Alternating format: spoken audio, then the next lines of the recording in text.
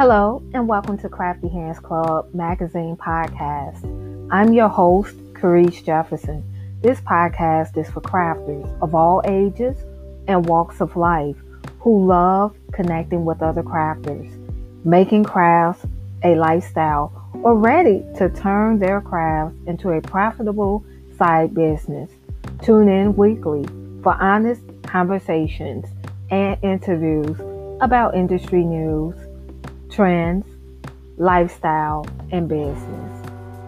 Hey listeners, thank you for tuning in to another episode of Crafty Hands Club Magazine Podcast. Today is an incredible guest that is on. It's not a long introduction, has an inspiring story. Can't wait to ask questions and find out more of their story. Her name is Taylor, and she and her sister formed Studio Sisters. And what they have done in the Etsy world is just so dope. They are the 1% ranked Etsy shop. They sell stickers.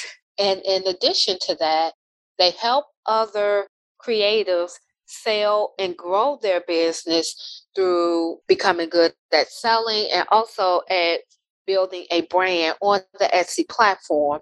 Taylor, she's a former school teacher that turned CEO. She enjoys traveling and she's also a public speaker. So welcome, Taylor, to the podcast. Thank you so much for having me on. I am so excited to be talking to the Crafty Hands Club audience. Absolutely. I'm so excited to be here.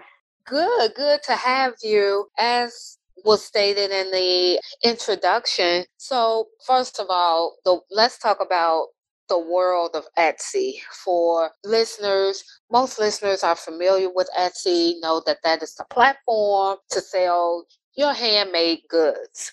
But Etsy goes a little bit deeper than that. Can you elaborate on the Etsy platform for those who are listening and maybe not be familiar with the platform? Of course. Okay, so chances are most people listening to this podcast have probably bought something on Etsy, even if they're not sellers. Maybe it's a Christmas gift you've bought or craft supplies or something like that. So Etsy is a marketplace for handmade goods, vintage items, and craft supplies. So those are the three categories of things that can be bought and sold on Etsy. Other examples of what a marketplace is are eBay or Amazon. So this is different than your own website. A lot of people confuse things like Etsy and Shopify or Etsy and your own website. But the difference is with your own website, you have to bring all of your own traffic. So imagine if you sell in person, you've got to get every single person to your shop or to your craft booth.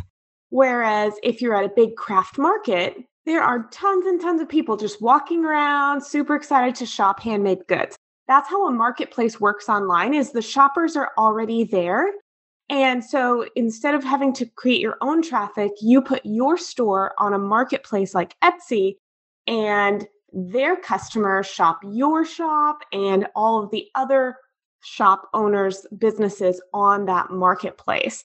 So that's kind of how it works. It is actually a really affordable platform to get started on. It's actually the one I recommend. Obviously, I love Etsy. I'm very successful with it, but also it's got a very low startup cost. So it's really easy if you don't have a lot of money or you want to test handmade product on Etsy without spending a lot of money, you're not quite sure what you want to sell yet. It only costs 20 cents on Etsy to list a product and try it, whether that's t-shirts or gifts or baby blankets or paintings, anything like that. It's only 20 cents to list a product. So it can be a really affordable way to get started and much more affordable compared to other types of sites that you could sell on. And Etsy also has grown incredibly in the past couple of years. So the pandemic is the big reason for that. Prior to COVID-19, and we'll say prior to March 2020, I think in 2019, Etsy had around 39 million customers in the year 2019. When 2020 came along and the pandemic came along, that increased the number of shoppers significantly. They more than doubled the number of customers on Etsy for the first time. And by 2021, there were more than 90 million shoppers on Etsy. So while there have been actually an increase in sellers as well, Etsy is actually now the fastest growing shopping platform, e-commerce platform in the entire world. It's even growing faster than Amazon in terms of customers. So I could just basically say there's no better place you could be for your handmade business than Etsy. Wow, I didn't know that it grew faster than Amazon, and to be close to 100 million people on the platform, that is definitely drastic growth. I know Etsy have listing fees, as you mentioned, the 20 cents per item that you list. And then off of each transaction that is made, there's a percentage. My question is, does Etsy have a monthly fee? You know how Shopify has its fee, WordPress has its fee, other platforms have their monthly fee. Is that the same for Etsy, or does Etsy just mainly do it off of per transaction? Yeah, so that's another amazing thing about Etsy is it's per transaction. There is no monthly fee to use Etsy. So this is another reason why it's super affordable for startups, for new businesses, is because like with Shopify, as you mentioned, you will pay, I think their lowest package is like $30 a month. Mm-hmm. And that's whether you make a sale or not. You're going to spend, so in your first year, even if you didn't make a single sale, it's going to cost you more than $300 to pay for their hosting. On Etsy, you're only paying the 20 cents per listing to get your product available. And then you pay only again when you make a sale. There's a couple of different fees. Etsy has a per transaction fee. You pay a 5% commission to Etsy. That's their fee. And then there's also the payment processing fees. And you could also potentially be paying another small percentage if you have ads that you're paying for. So all told, there's some slight variations between what country you're selling in, but all told, most Etsy sellers pay between 10 and 15% for the total number of fees that they have on each sale. For someone who's new to the platform and they've been making items and they decide, okay, I'm going to start an Etsy page, what would they need to do to be seen on Etsy? So first of all, Etsy's really easy to use.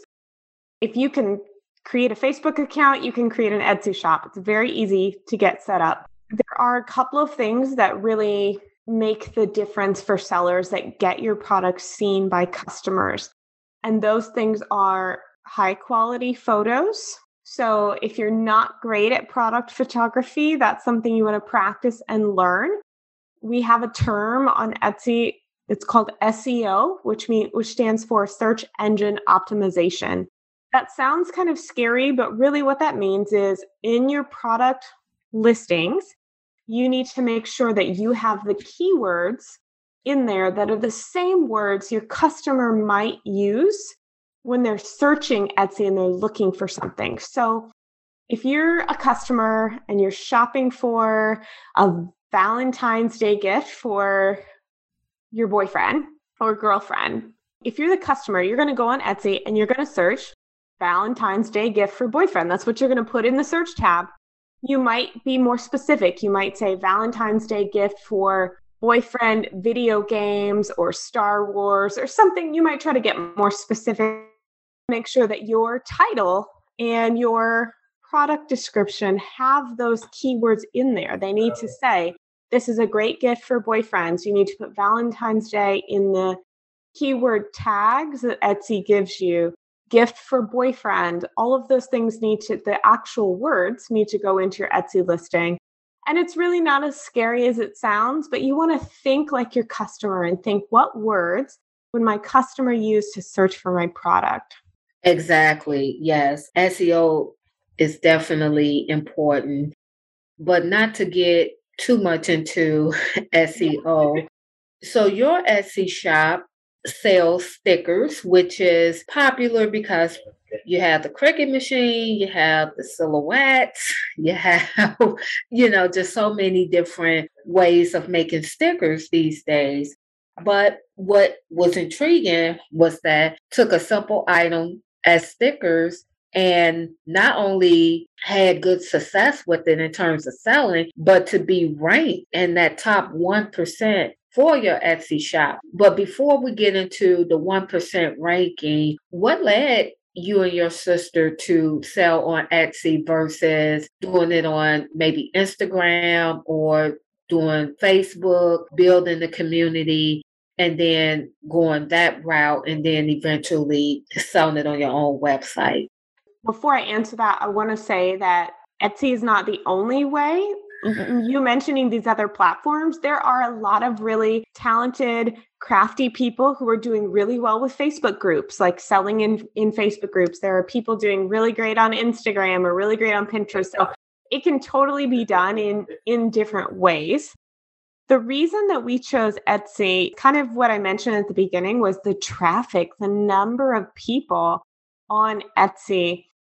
My sister and I both had smaller Etsy shops in the past, several years ago. So we were a little bit familiar with the platform.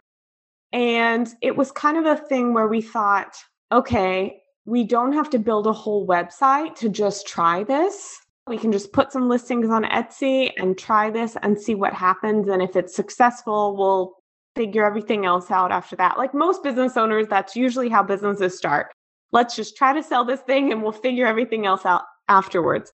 So we put our products on Etsy and started getting sales relatively quickly, and our shop took off. I will credit most of that to SEO. And then also it was timing. This is not typical, I think, for most businesses, but we happen to be on Etsy at just the right time for quick growth. And that was the pandemic, when so many people got on Etsy to shop for face masks. They were also shopping for a ton of other new stuff that they had never really been on Etsy for before. So that was beneficial to us. And many people end up in the kind of the right place at the right time. Like some people go viral on TikTok. Some people have great word of mouth in their local Facebook groups that help them sort of get going and get started. But Etsy was a good place for us to try without too much work to begin with. And then we stuck with it because it just really worked for us. So that would be my advice, is find a platform that you like and that it works well for you. I agree. Yeah, every platform isn't for everybody. Now, you mentioned you and your sister had smaller shops, so it sounded more like side hustles, or were those full-time entities? Those were definitely in the side hustle category. I had one that was for fun. When this shop got too big, I stopped doing the other one.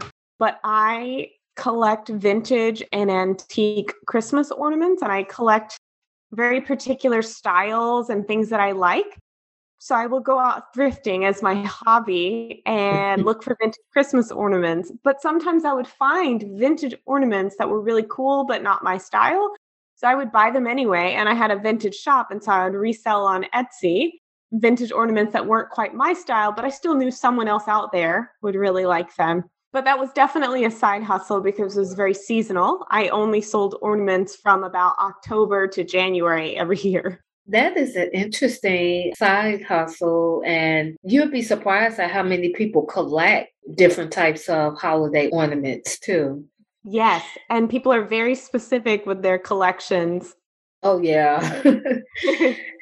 Now, you have a lot of aspiring entrepreneurs that want to go into business, and some people embrace the side hustle idea and some people don't. The biggest misconception is that most people think you go into your first business and it just blow up, right? But a lot of successful business owners will tell you that they started several businesses that didn't work out before they came across the one business that was successful. So in what ways does a side hustle prepare you to run a successful business? I think a lot of business education and like podcasts and classes out there skip over because, yes, most business owners don't just have the right business the first time. And I think we also think that once someone gets really big, they only run one business. And I think that's also a misconception. I own multiple businesses. Most business owners I know who do it full time, they don't have just one business. They have a series of side hustles or one business primarily, and then they had a great idea. So they do another one, or maybe one isn't quite providing full time income yet. So that's why they have a side hustle. So I think that my advice is what you can learn from having that side hustle is, do I really like this? Do I see myself doing this in 5 years? Because the truth is, when you try a business out, even if it's making you money, if you can't see yourself doing it in 5 years, it's going to fail. If you don't love it enough, or you don't have enough like excitement and motivation to do the work, then it's not going to be the business for you, regardless of the money. So I think that the side hustles notion is a really good way to try and experiment and learn. And the other thing is, I think that it should be more normal and be okay for people to say, you know what? I always want this to be my side hustle. I don't want this to be full time. That needs to be okay too. I think it's really easy to get caught up in this notion of, oh, I'm going to make $1 million online and I'm going to quit my day job. And don't get me wrong, I teach people how to do that in my course. But I also know there are just as many teachers and stay-at-home moms and people who work day jobs who just want to have that side business because it's fun and it makes them some extra money. And that's okay. Yes, not everybody sets out to build a 7-figure business or to have millions of followers. You know, you have some people who do the side hustle just to have some additional income, whether it's to pay off student loans or help send the kid off to college or to pay for the kids' private schools or, you know, whatever the case may be, you know, and that's fine. And we do have to normalize that it's okay for side hustles. We also have to normalize that it's okay to have a business where you generate, you know, maybe 70 or 80,000 or a couple 100,000, you know, instead of trying to go for the millions of dollars. Yes, I think there's very little that's shown in between. And there's actually a lot of Etsy sellers. But, you know, we say that we're top 1% ranked. And actually, around the end of the year in 2021, we actually ended up being top 0.1% ranked. So now we're in the top 10th of a percent worldwide on Etsy. But the crazy thing is, the gap between us and the next Etsy sellers is extraordinary. There are people making 500,000 a year on Etsy or 300,000, and that's way more than I make. And so it's like important to understand that there's a whole range of like, what does full-time income look like? And that could be a lot of different things. And I was going to ask you, is it marked like to get in the percentages as an Etsy seller? Is there income requirement to be in those percentages? And what is like the minimum income to reach those levels? So it's actually not income based. So I could not tell you what the average threshold is for the top 1% or top 10%. I imagine it's around 6 figures, but I don't know exactly. It could be less than that. It's based on number of sales total. So our actual number fluctuates somewhere between 6,000 to 7,000 in terms of like number 6,088 or something worldwide. So it only takes you about 8,000 sales on Etsy to hit the top 1%. Okay. That's good to know.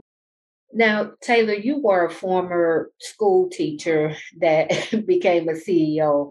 And in some ways, when you are in charge of the classroom, you work independently, but it's more management, right?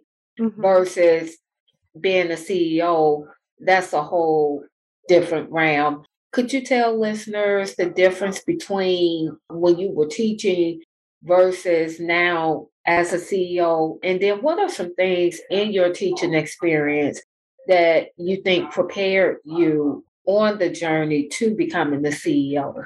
When I was a teacher, I tended to think of things as very time bound, right? Like I need to teach this class today and then that's complete. Or this semester, or at the end of the school year, I've accomplished that year, that thing. And so it was easy to manage, very time bound, and boundaries are very clear. And the amount of work that you needed to do is very clear because you grade at the end of the period, class, semester, and that's all you have. As a business owner and as a CEO, there's a whole lot more that's kind of just big picture up sort of floating around. And so you never really turn it off. And that's something I am struggling to kind of practice every day is, the time of day when I have to stop working and I have to really work hard to make myself not think about business all the time now.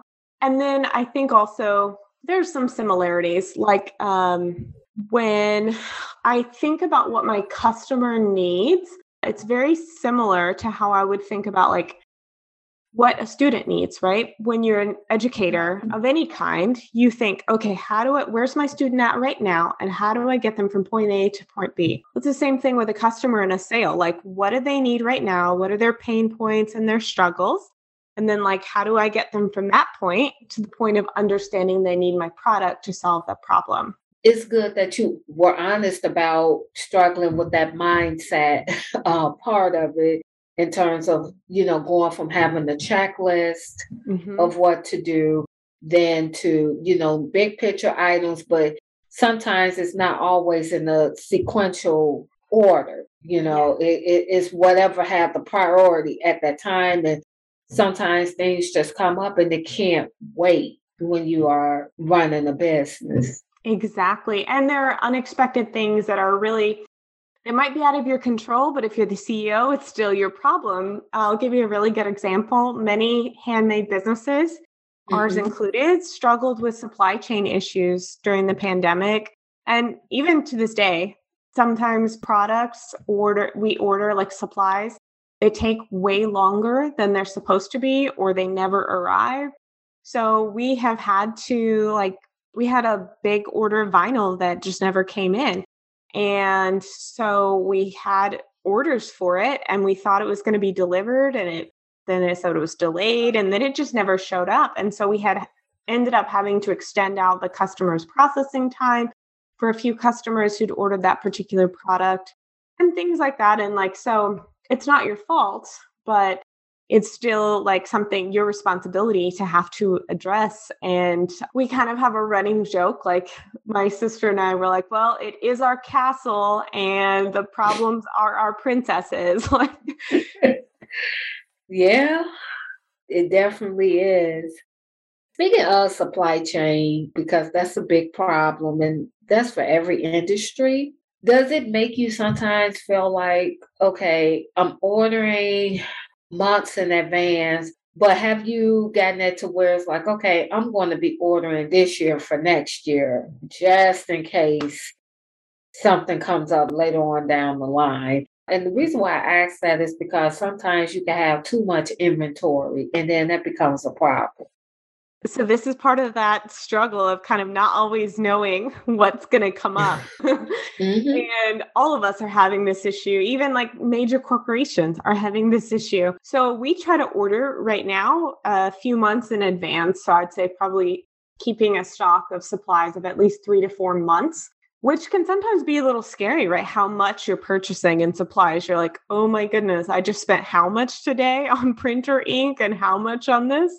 It can feel overwhelming to invest that much in supplies. We have not really had that much of a problem with over ordering, but I think it's because we've gotten to a point where we know what supplies we need and about how much we're going to produce each week and each month. So we feel pretty comfortable about that, but there are definitely businesses where it's unfortunately, they're not really sure and they would rather order too much and then have to maybe have a clearance sale or sell off supplies than run out. It's definitely a tricky situation. Yeah, I can only imagine. You and your sister also help other Etsy sellers sell their products and build their brand.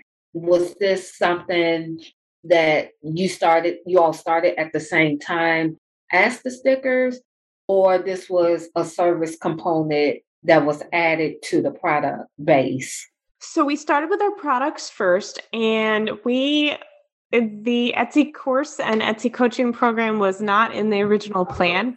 We were just going to make stickers.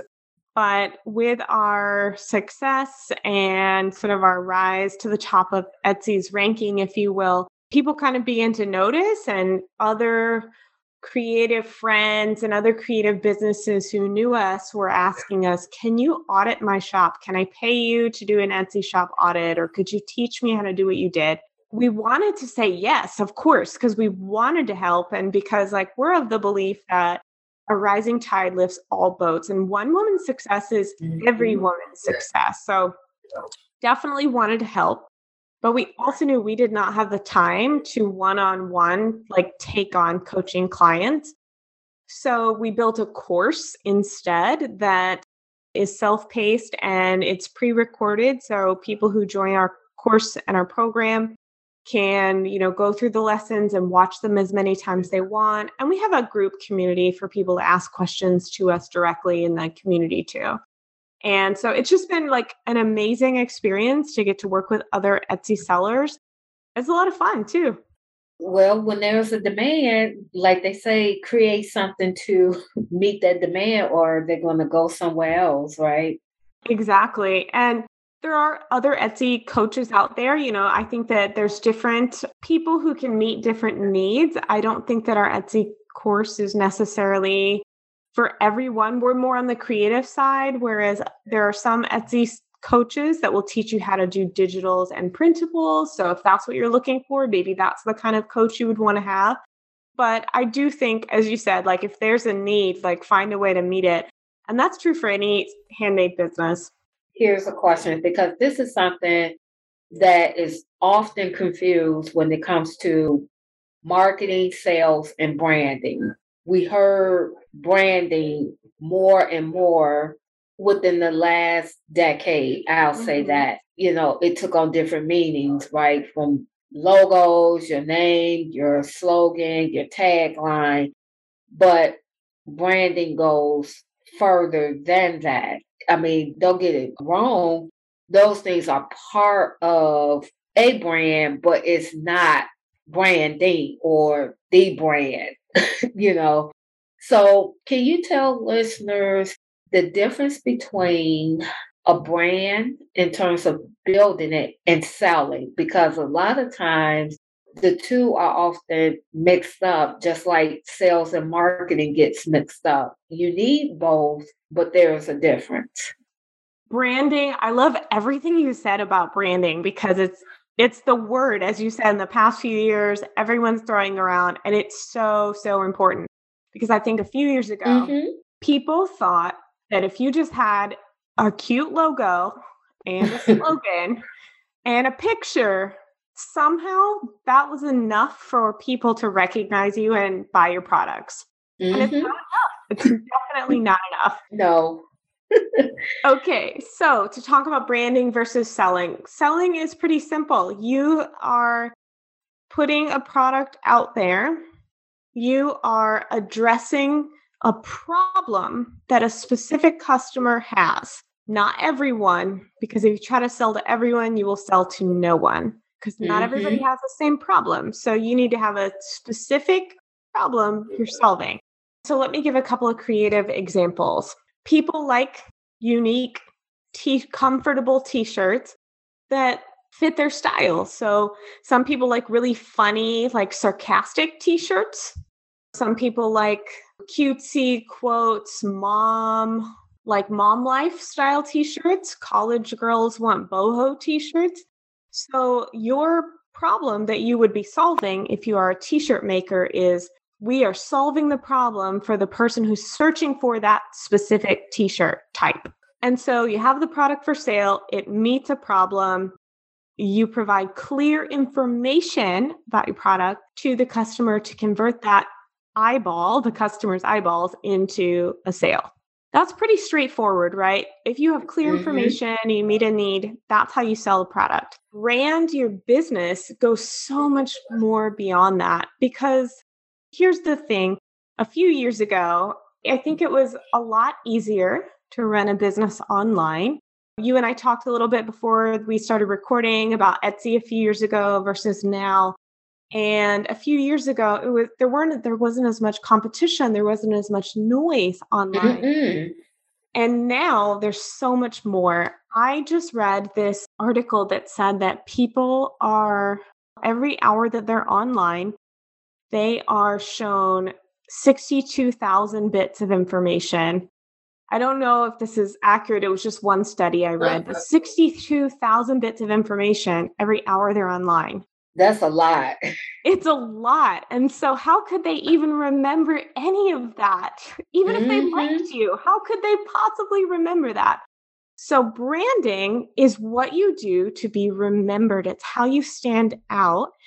And you do this by being authentic, being you, but being hyper consistent in everything you do. So you research, you practice, you find a style and a emotion that you want to present. So maybe you're a very positive brand. Maybe you're a funny, kind of dark, quirky, sarcastic brand. Maybe you're a spiritual brand. Whatever kind of feelings you want your customer to have, everything needs to have the same consistent feeling to the customer.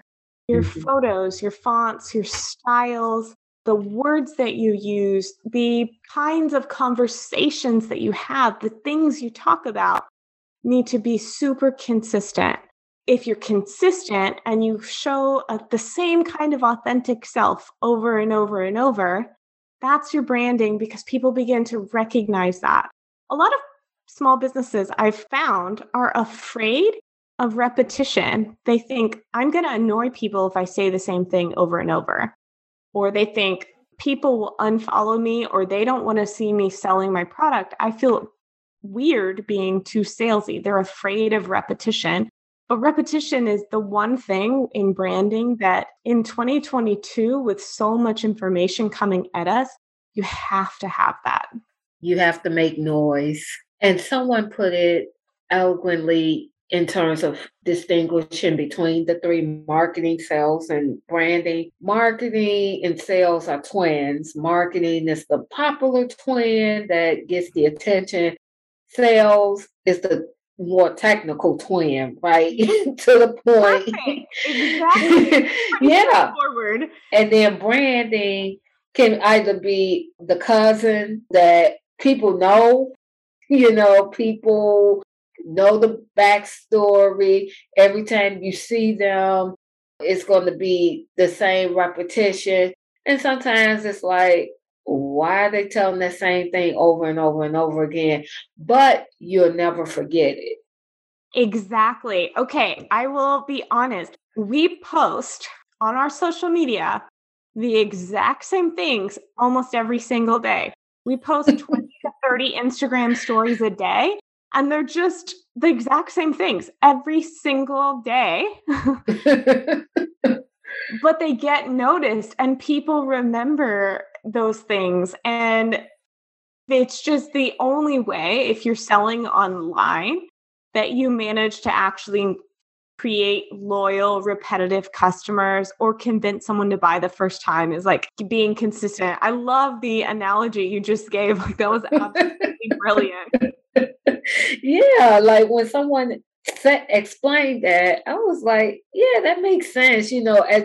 That's where I think when you start doing the work in your business and everything starts to make sense, right? All the dots starts to connect and you say, oh yeah, now I see what that analogy means to that.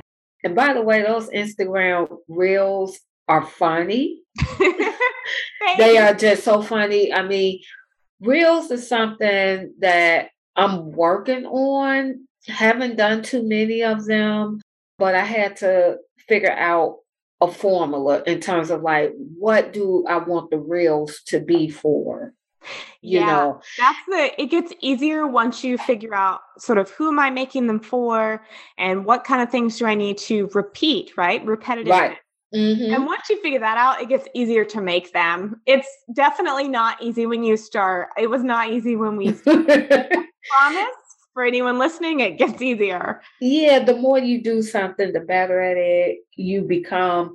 In terms of content, regardless of whatever platform that you're on, I think if you compartmentalize, so let's talk about Instagram, for instance. You have Instagram video, you have live, you have reels, you have guides, and then you have your stories, and then you have feeds. You don't have to use all of them, but your shoe company, so your feeds will probably be different people wearing your shoes, right? Your reels could be showing the attitude of, like a before and after with the shoe. The story can be behind the scenes, with shipping, manufacturing, getting a customer email saying, oh my goodness, I never had a pair of shoes this comfortable in over 10 years, right? Yeah. So that's just an example. And then live could be maybe talking to someone in the shoe industry and sharing, giving insight to the audience. Yeah. So think about, things that would be similar to your product, but not competing that your audience would like. So if we continue with the shoe example, like here are some style ideas that go with our shoes, or here's the new fashion trend. Do you love it or hate it? Tell us about your experience, right?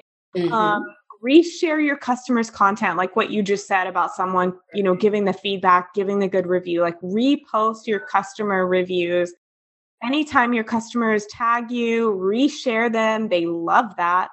I think when you begin to block out your content, right, and come up with those different ideas, it gets easier, but it becomes clearer what your branding is. Sort of when you start doing it a few times, it'll get easier in terms of what you're supposed to be posting. Yeah. So what I'm hearing, be real clear about your brand messaging, because that will help you not just with content, but being comfortable with the type of content that you will post, because otherwise you'll start to kind of overthink it a little bit. And then it'll help when you run ads too, because you can incorporate a part of your brand messaging in there as well. Because when you're raising awareness about your business, that's not the time to be selling. You have to, communicate some of that brand message, some of the mission and the vision, the why story. People want to know what they're buying into, because as you stated earlier, they're not buying the logos and the taglines. They're cute, but no one cares about that. But they're buying into the person that's behind that. Most likely, I will say 95% of the small businesses that I have worked with, that I have coached, their target customer is someone very similar to themselves or somebody in their family. So chances are your story is similar to your customer's story. Your emotions and feelings are similar to their feelings. And so they want to know that because they feel like they can identify with you. And so therefore they're going to support you. Oh yeah, most definitely. Now with the teaching, I know it's pre-recorded. It's accessible at any given time. Will you be adding some new courses for Etsy sellers? And then what level can they be? Just a beginner or someone who has a few sales and want to get to the next level? What's your target in terms of who your courses are for? Our main Etsy course, it's called Dream, Create, Sell. Most of our students who come into that already have Etsy shops and a few sales, but they're like, I'm not getting as many sales as I want. I'm not getting the traffic. So I want to learn how to do that.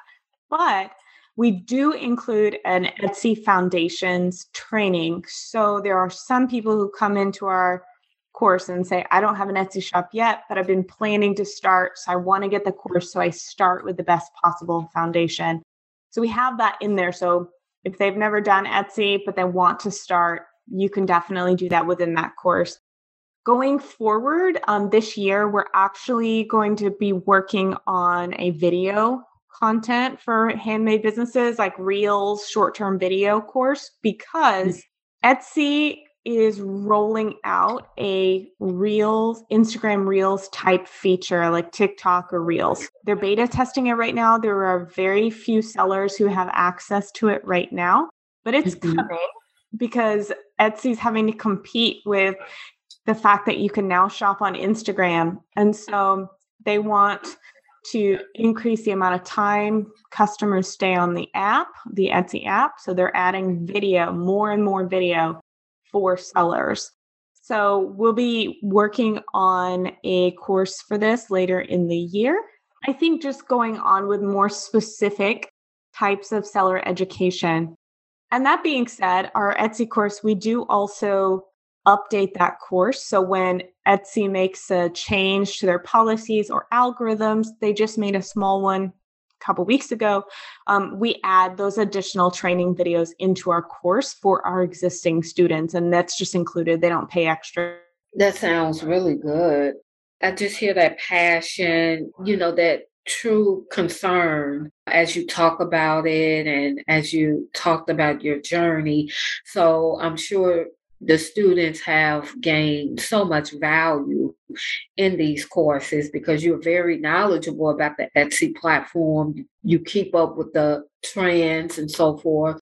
And that is not just the podcast interview, but that's been on the Instagram feeds a lot. It's always an update that you have on things that are going on with Etsy.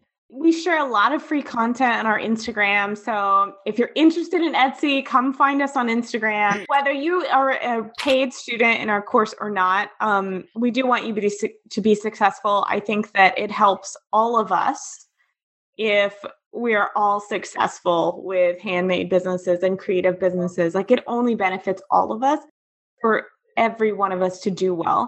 So that's why we share so much like free, helpful content and helpful tips on our social media too. Someone said, you don't have to spend money with me to get value. And you all take the same approach as well. Now, where can listeners find you on social media? And if they want to go further and do your course, where can they go for that? Well, you can come hang out with us on Instagram or Facebook, but we hang out on Instagram at Shop Studio Sisters. That is also our website, shopstudiosisters.com. So it's really easy. Same thing. And we have an Etsy podcast too. It's called the Studio Sisters Podcast, and you can find it on Apple or Spotify or anywhere you listen to podcasts. Now, what's the frequency of the podcast episodes? Are they weekly, bi-weekly?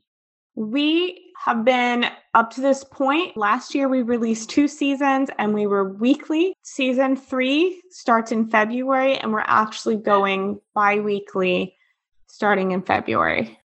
Okay, and I will list the social media information in this podcast as well in the description area so that listeners can access it directly. So that information is going to be provided.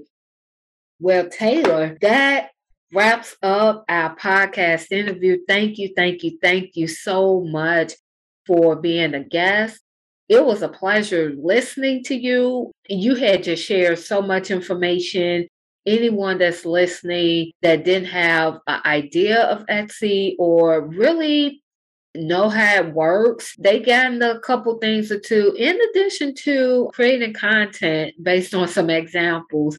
Now, before we close out, what are 3 surprising facts that people will be surprised to know about you? Let's see. I am actually allergic to wheat flour. So I've been gluten-free for 8 years. I haven't had any of the basic, food that Americans eat in like 8 years. But I do a lot of gluten-free baking at home. And fact number 2, I love to travel. So I've been to about 20 countries. Oh, wow. Let's see. Fact number 3, and I'll share this fact with my sister because we own the business together. She and I used to be on a gymnastics acrobatic team, and we were on a unicycling team. We both rode unicycles on a team, and we performed in shows on our unicycles. Wow.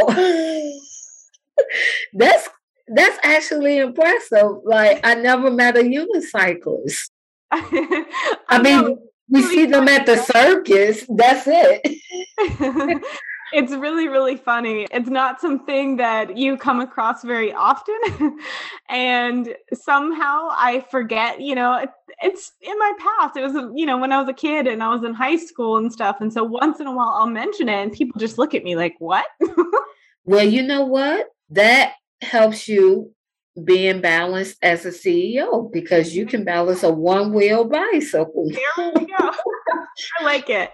So there you have it. See, those little small steps in life lead you to where you are today. I love it. Again, Taylor, thank you so much. Listeners, you have listened to another great episode of Crafty Hands Club Magazine podcast. If you enjoyed today's episode, go ahead and share this episode. Be sure to tag Crafty Hands Club Mag and use the hashtag CHC Podcast and Crafty Hands Club as you are sharing a screenshot of today's episode. Thank you, thank you, thank you. Tune in next week for another great episode as well.